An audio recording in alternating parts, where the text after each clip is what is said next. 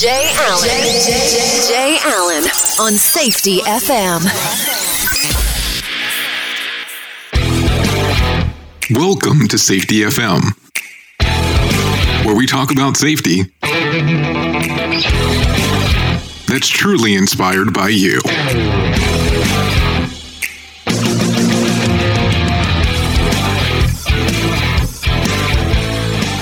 Hello and welcome to Safety FM. This episode of the broadcast and the podcast has been brought to you by Safety Focus Moment. They are consultants that want to help you get to the safety culture that you've been looking for.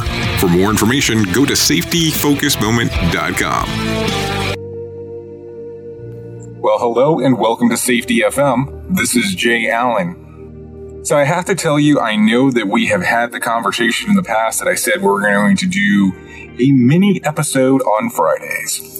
Well, I have to tell you, this week is actually one of the weird weeks where I'm actually out and about and I've been traveling.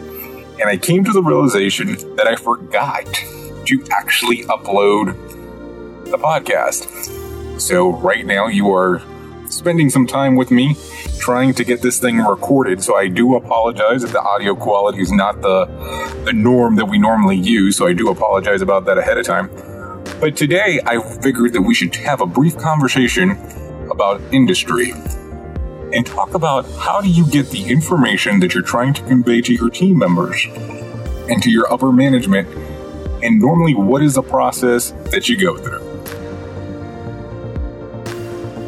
The question that I always get when I'm out talking to people within the industry is, how do we go about managing the change of safety? I have to tell you, you have to keep in mind that when you're going through the process of talking about the different aspects of safety that you want to convey, it really plays a huge factor on how you have that particular conversation. You'll have to remember that a lot of the safety programs that are already in place have been something that most organizations have been working on for a long period of time.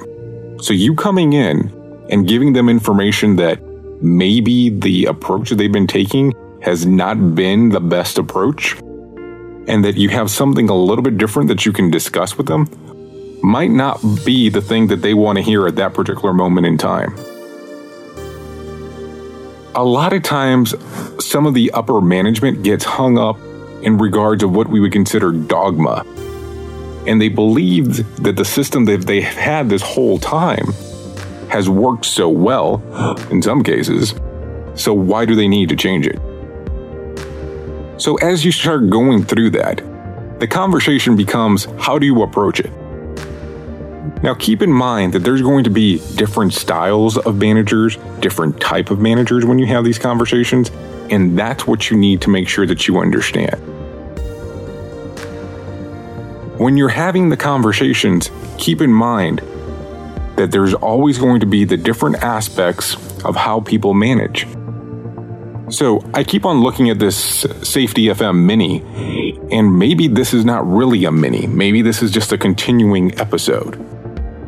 Today, we'll just discuss very briefly that when you talk and you bring this up,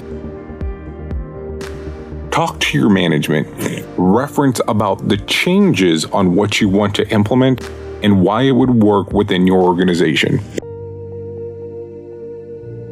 Sometimes you have to remember that companies have a hard time managing change. So you have to make sure that you're talking to the correct people and that you manage the resources that you have available to implement this program. So as you're going through the process, remember that you cannot force change. You have to be able to implement what you want to put into the organization within the boundaries and the context of the organization. You're going to have to think about how you want the process to be implemented and how you're going to have the conversation with upper management.